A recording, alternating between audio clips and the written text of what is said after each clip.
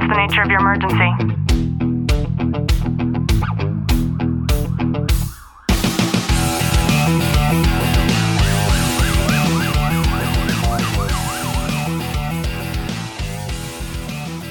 Good morning, police, fire, military, and families, and to everybody tuning in on the Tactical Living podcast. I am Ashley Walton, and I am joined today with my very good friend, Aaron. Aaron, how are you? I am great, ma'am. Thank you so much for having me. I'm glad to be here. You asked me to introduce you just as Aaron, so Yep. That's what I did. That's who I However, am. that leaves it all up to you to go ahead and tell everybody a little bit about who you are. Yes. So my name's Aaron Terrell. I am from Lansing, Michigan. I was a police officer for 18 years. I was on the tactical team for 10 years. I was an instructor in the police academy and just somebody that loved my job like so many of us do. And unfortunately, my career was cut a little short, but I'm a father and I'm a husband and just an everyday person. That's awesome. I'm so happy that you decided to come on with me. We had some bantering going on last night. I shared with you one of my biggest fears. And Yes. now Yes. you're like joking with me about it nonstop, which kind of drives me a little crazy, but that's all right. Little. Is that a Freudian slip? Because I think okay, yes. Cool. So Aaron, if it's okay, can you just walk us through a little bit about your career and that one moment you shared with me, 2 decisions that you made that ultimately changed the trajectory of your entire life? It did. So I come from a family of law enforcement. My uncle worked at Lansing Police Department for 27 years. My cousin, as soon as he got out of the military, started at Lansing Police. He's in the FBI now. But since I was 7, I knew that I wanted to work at the police department like my family. At 14, I started the Explorer program. I was fortunate enough to be hired as a cadet. They hired me at 18, went through the academy and became a police officer at 20, which is hilarious because in my state you have to be 21, and I couldn't even buy bullets for my gun or go drinking with the guys after work. That's for another day. But, I was on road patrol for about 5 years, got tired of not being able to do more with the department, so I joined the tactical team, and, that was pretty much my career. And there was one particular day that completely changed my entire life. And, here I am now. So you want me to kind of go into that then? Okay. So it was March 10th, 2014. It was 4:48 p.m. I had about 12 minutes to go before I went home. And I was just sitting in the parking lot with our brand new tactical vehicle that I was told I can drive, but don't mess it up.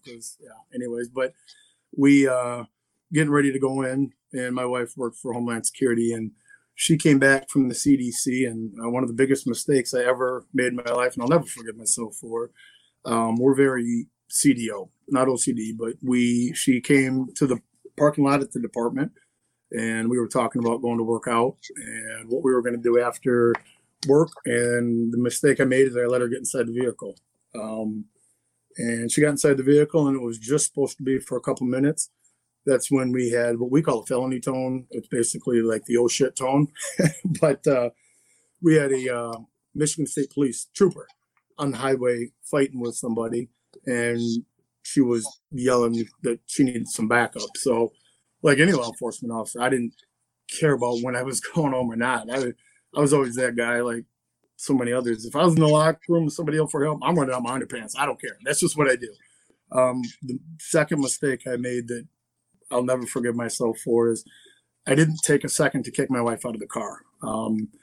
So it was, 5 o'clock traffic. I was going lights and sirens. I was about 3 miles away, and I became very complacent because this is something I've done for a long time. And when I got to the scene, I was hit by a car in the middle of the road and suffered a traumatic brain injury, and my wife was injured as well. That's it. Yeah, I know that you've shared that with me before, but it's not any easier to hear the second time around. So I really appreciate you going through that story once again. No, I appreciate it. It's I'm at a point in my life where it's not about me anymore. And that story, I've struggled a lot with a lot of different things. But at this point in my life, I've learned that it's not about me anymore because there's so many other people and, law enforcement that struggle with the things that I did. So it's actually comforting for me to talk about it, and I'm very open and can go into detail with it because I want others that are struggling to know what I did, and that, if I can make it, they can make it too. And that's what it's all about. Yeah. Good morning, everyone. Aaron, can you just talk a little bit about the aftermath? So the accident happened, and then what took place? So the accident happened. Essentially, I was in the hospital. I had some broken ribs. I couldn't see out of my left eye for a couple of weeks. I started to experience some changes. I've always been one of those just very open, love people, love to be around people. Never had a temper or anything like that. After a couple of weeks, started noticing changes. I started brain rehabilitation. Did that for 10 months, 5 days a week, 6 hours a day. And when I was at home, I started noticing things of I just wanted to be alone. I didn't want to touch anybody. I wanted everybody away from me. Started having migraines, like to the point where my nose would bleed and I'd lose vision in my eyes. But the worst part was those damn medications that they gave me. Because it was a work-related injury, I had to take what they gave me. Because my mindset was, I don't care what this is and what happens. I'm going back to work. I don't care. So they made sure that I took what they gave me. And I was on the most powerful antipsychotic meds ever. And those meds, it was horrible. I started having horrible nightmares at home. There were 3 certain calls that I had dealt with that were just horrific, but I could no longer compartmentalize and keep them in the back of my mind. So I started having these horrible dreams, and they told me I had PTSD, and I said no. And in my culture, and whether it's police or tactical teams or military, whatever, that I didn't know enough about it. And I knew the stigma that followed, and it was a nightmare. It was horrible. I mean, it lasted for 1 year and 9 months, and I lost my family. I destroyed my life, but I eventually got my shit together, and I ended up going back to work for a short period of time. Why was that so important for you? Honestly, now I can honestly say I'm in a spot now where I can be open and honest. And I think I was put on this earth to be a father and a police officer. And I believed in my job so much. That's all I've ever wanted to do. And I know it might sound corny, and I know it might sound cliche, but my guys were my guys. And if I wasn't at work, being the veteran officer or the veteran TAC officer, if I wasn't there being in control, I could not make sure that they went home safe at night. I had my work phone with me for those 1 year and 9 months, and it was my tactical phone. And I was checking on those guys, my guys, every day. And when I was sitting at home taking care of me, it pissed me off because I needed to be there to protect them. And that's my mindset, and it always was. And it always will be, and it still is now. I've just kind of shifted who I'm out to protect and what I'm out to do. It takes a great deal of effort to go through that rehabilitation and then to go back to work, especially going back to a career like this. So can you talk a little bit about what it was like during that time when you were back, out there serving your community, and ultimately what led to you retiring? First I'll say my department, amazing. They took such amazing care of me. I can't even begin to thank them enough. I went back to work, and I completely defied the odds because every specialist, every person that I dealt with kept telling me, well, you're never going to go back. And I said, well, you clearly don't know me. So I fought my butt to go back. But that diagnosis of PTSD from trauma, those 4 letters, I never realized what the stigma was, because when I went back, they had meetings about my progress with the city human resources director. And she actually had the guts to say, Aaron, you're not going to come back too soon because I don't need another American Sniper case on my hands. And of course, the new me, I looked at her and I said, first of all, you don't even know who those 2 heroes were. And you don't even know who you're referring to. But I was in shock. Like, that never happened before. I grew up in that department. And then as I was working, I started noticing people that I never thought would fall into that stigma. It started to become an issue. And I noticed I was treated different. Problem was, with a head injury, I was told by my doctors, now that you go back, if you ever show any kind of signs of normal human emotions, to say, hey, no, this was not fake. PTSD is real. You're going to be viewed as regressing because of the head injury. So when I went back, I had to bite my tongue so many times, and I realized that stigma is true. But what changed me when I went back, I will never forget this. I did not think for 1 second this large group of individuals that were ignorant to what PTSD was would ever come to me in private and ask me for help and ask me what I dealt with and how I could help them. So I turned that into realizing people, if they don't know, it's not that they want to treat you different, they just don't know. And they didn't want to show signs of, not ignorance, but lack of knowledge. I had so many people come up to me and ask me about my story. Well, that sparked me to continue with the Wounded Blue, because when I was off, the Wounded Blue saved my life so many different times. They gave me a purpose. So that continued to fuel my fire of, wait a minute, there's so much to learn here from what I went through. Unfortunately, when I went back, I was back on the road until August 18th, 2018. And, some cognitive issues had come back that I thought would never come back. And ultimately, they put me on administrative leave to go through a fit for duty test. And, they medically retired me. But that fight that I would fight at work to keep my guys safe, and that fight to actually help the people we help, that was a fight that I wanted to continue, because so many people that pretended to treat me differently because they didn't know what PTSD was, they were coming to me in private and they were struggling. And I realized, Jesus, you know what? It's time to get a gut check on me.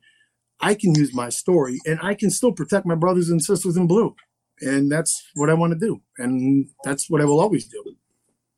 That's amazing. That's incredible, Aaron, turning such a hardship into a major positive. And you definitely are. Can you talk a little bit more about the work that you do with the Wounded Blue? Yeah. So basically, when I was off for my time that I was off for that year and 9 months, they were under the mindset, I was told on the side by a very high up official in our department, Aaron, we have never had this happen before at the department. The brain injury with the cognitive issues.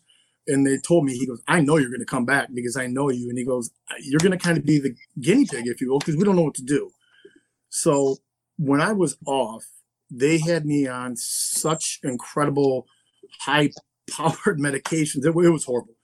There was some times that, you know what, I destroyed my life. I was an absolute monster at that point in my life. I couldn't control it. I was becoming this person that I would go out to calls and protect people from. And I couldn't handle it because I destroyed my kids. I lost my marriage for a while. Everything was going wrong. And I don't know how it happened. Somehow, some way, I had one of those nights that it was just bad. And I wanted to stop hurting people. And a peer advocate from the Wounded Blue called me. And I still to this day don't know who the heck got a hold of them for me. That peer advocate is the person that saved my life and got me to realize that purpose that I was thinking was going to be gone as far as being a police officer, what I've done to my family. It wasn't me. And they stuck with me until they got me the help that I needed and hooked up with the help with people that work with law enforcement. And my peer advocate never left my side. I mean, he had, when we say we have your six, holy shit, that was the absolute epitome of it, because he never left my side.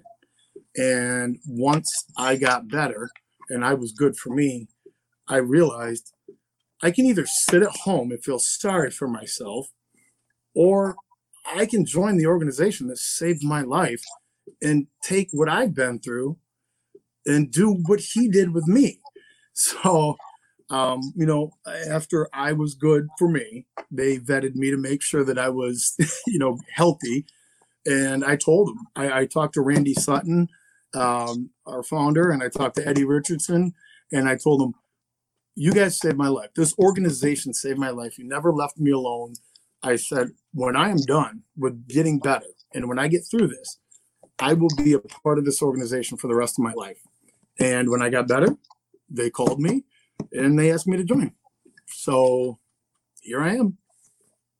That's so inspiring, Aaron. And I mean, I know I've told you this already, but I'm just so proud of you for not only being able to show up in the way that you are for other people in need, but just for being able to share your story. I think it takes a really brave person to have gone through and experienced some of the darkest monsters that anybody ever can, and then to be able to talk about it. Well, and the thing is, first of all, I have to say that you're amazing and your husband's amazing, and the organization that you've allowed me to be a part of as well is incredible. And what it is, I've learned it's not about Aaron Terrell anymore. It's really not. What I went through it was horrible, and it was ridiculous. But I realized there are so many people like me, whether it's police, military, fire, that whether they had a brain injury or not, they're struggling at home. And for whatever reason, the culture that we live in, police, fire, military, this whole PTSD or emotional issues are not real. It's such a bunch of garbage. Look at all the police suicides. And I realized all those nights I was at home alone, crying, just you couldn't say anything to anybody because nobody wanted to talk about PTSD. All I needed was somebody that I could trust. And I'll just say this. I recently found somebody that I can trust, and that person is absolutely my hero and my angel, and that person knows exactly who she is. But I didn't have anybody that I could talk to, that I believed in, and that would understand, not sympathize, understand. So my mission now is to with the Wounded Blue and actually with your organization, is just to get my story out there, not to glorify it, but to say, hey, when you're at home, whether it's self-medicating or when you're alone, whatever you're doing, man, I lived a great life. I destroyed it, and I had nobody to talk to. I just want our first responders or anybody, military, just to hear my story and say, man, we can do this shit. We can do it. We have that mindset that we train for at work. That mindset is not something that is just given to anybody. That mindset carries over into life. And that's what I want to help people that are struggling realize. Aaron, before we wrap this up, if you were to be speaking to one of those individuals, if it's somebody that's listening now, or they listen to this on the replay, or they catch it on the podcast, who are those people that you could show up for and genuinely help? What kind of signs or what kind of things might they be experiencing that you know firsthand because you've gone through it? So I just want to make sure I'm answering your question right. Are you referring to what might they be experiencing, what I went through, where they might recognize they need my help? So yes. Okay. I noticed that when I needed my help, or it's not my help, geez. I noticed when I needed help. Yeah, see, well, that's a head injury talking. It's okay. I noticed when I needed help, when I realized my children were everything to me. I lived and breathed my children. I knew right then and there I needed help when I didn't want to be around them because I knew I'd be bad for them. I knew I wanted to be alone. I didn't want to see anybody. I never drank alcohol before. When I recognized I started to drink more, or when I would take extra prescription medications, that's when I realized I needed help. So what I would say, I will never tell anybody what they need to do or pretend that I'm some kind of a doctor. I speak from my experience. I would say if somebody is noticing they want to be alone more, if that's not normal for them, if they want to be alone, they want to be left alone, that's something to think about. I would cringe when people would touch me. I would cringe. If somebody notices, I used to drink 2 glasses of wine at night or 3 beers at night, and now I'm drinking 6. Or, I have this prescription medication. I'm not feeling real well. I might just take an extra one. When you notice you are doing something and taking something to try to deal with whatever it is you're dealing with, and you start doing things out of the ordinary, it's probably a good idea to ask for help because you don't want to go down the road I did. That's not, I don't think it's hard to recognize when you need help. It's asking for it. I mean, I think we're all very educated in what we do when it comes to dealing with individuals in our profession that need help. We respond to calls and we can see when people need help. It's asking for it. That is what I would say. That's the hardest part, is asking for it. So just out of selfish curiosity, when somebody contacted you out of the blue, what made you decide to even talk to them if you weren't even expecting their call? What made you give yourself permission to say it's okay to get this help? this is something that I would always teach my recruits. When I had a recruit, I would tell them, when you talk to a victim, there's a huge difference between telling somebody you understand and you sympathize. If you haven't walked in their shoes and experienced what they're experiencing, you better not tell them you understand. You better tell them you sympathize.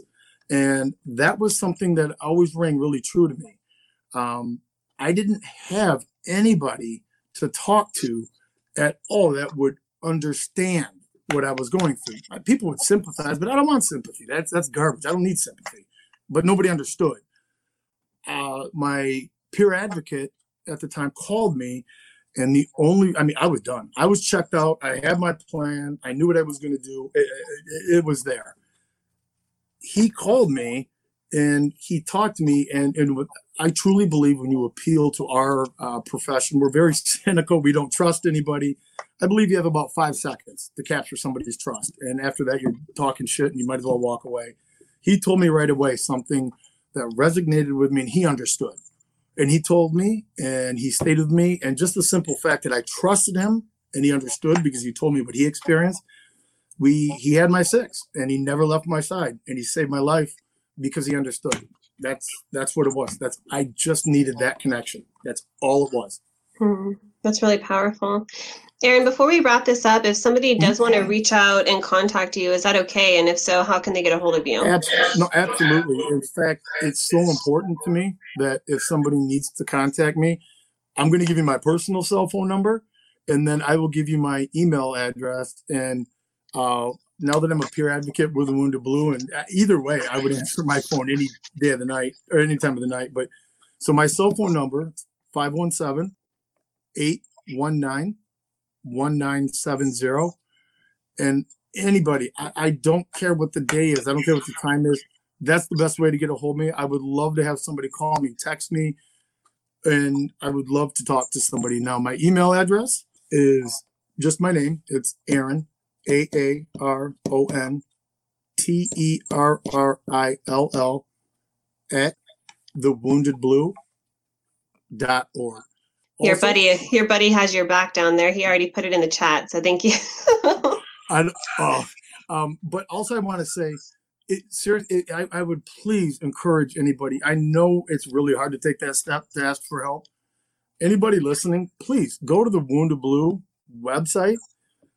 I mean, I was the most cynical cop attitude, mindset, mentality, and I would have never asked for help. This organization is the best organization I've ever seen or been involved with in my entire life. I mean, they saved my life, and here I am with them now. I would encourage anybody to go to the Wounded Blue website and just look at what we have and look what we have to offer. We have so many amazing peer advocates that have far more incredible stories than I do, but we just want to be there because we've all lived it and we can say we understand. That's awesome. Aaron, thank you so much. You and I actually have an exit interview, just you and I together. Yes. So we're going to hop off of here. But I wanted to thank you so much for coming on and for letting us go live in the group and then put this on to the Tactical Living podcast and for sharing your story. So thank you. I can't begin to tell you how incredible you are because you've allowed me to be part of your Facebook group and just simply giving me this opportunity to talk to your audience and just to put my story out there is amazing. And again, you are helping me continue my purpose in life. So thank you. You are amazing. And I'm honored and privileged to be here. And I would love to hear from anybody at any time. Thank you. Thank you so much, Aaron. Anytime.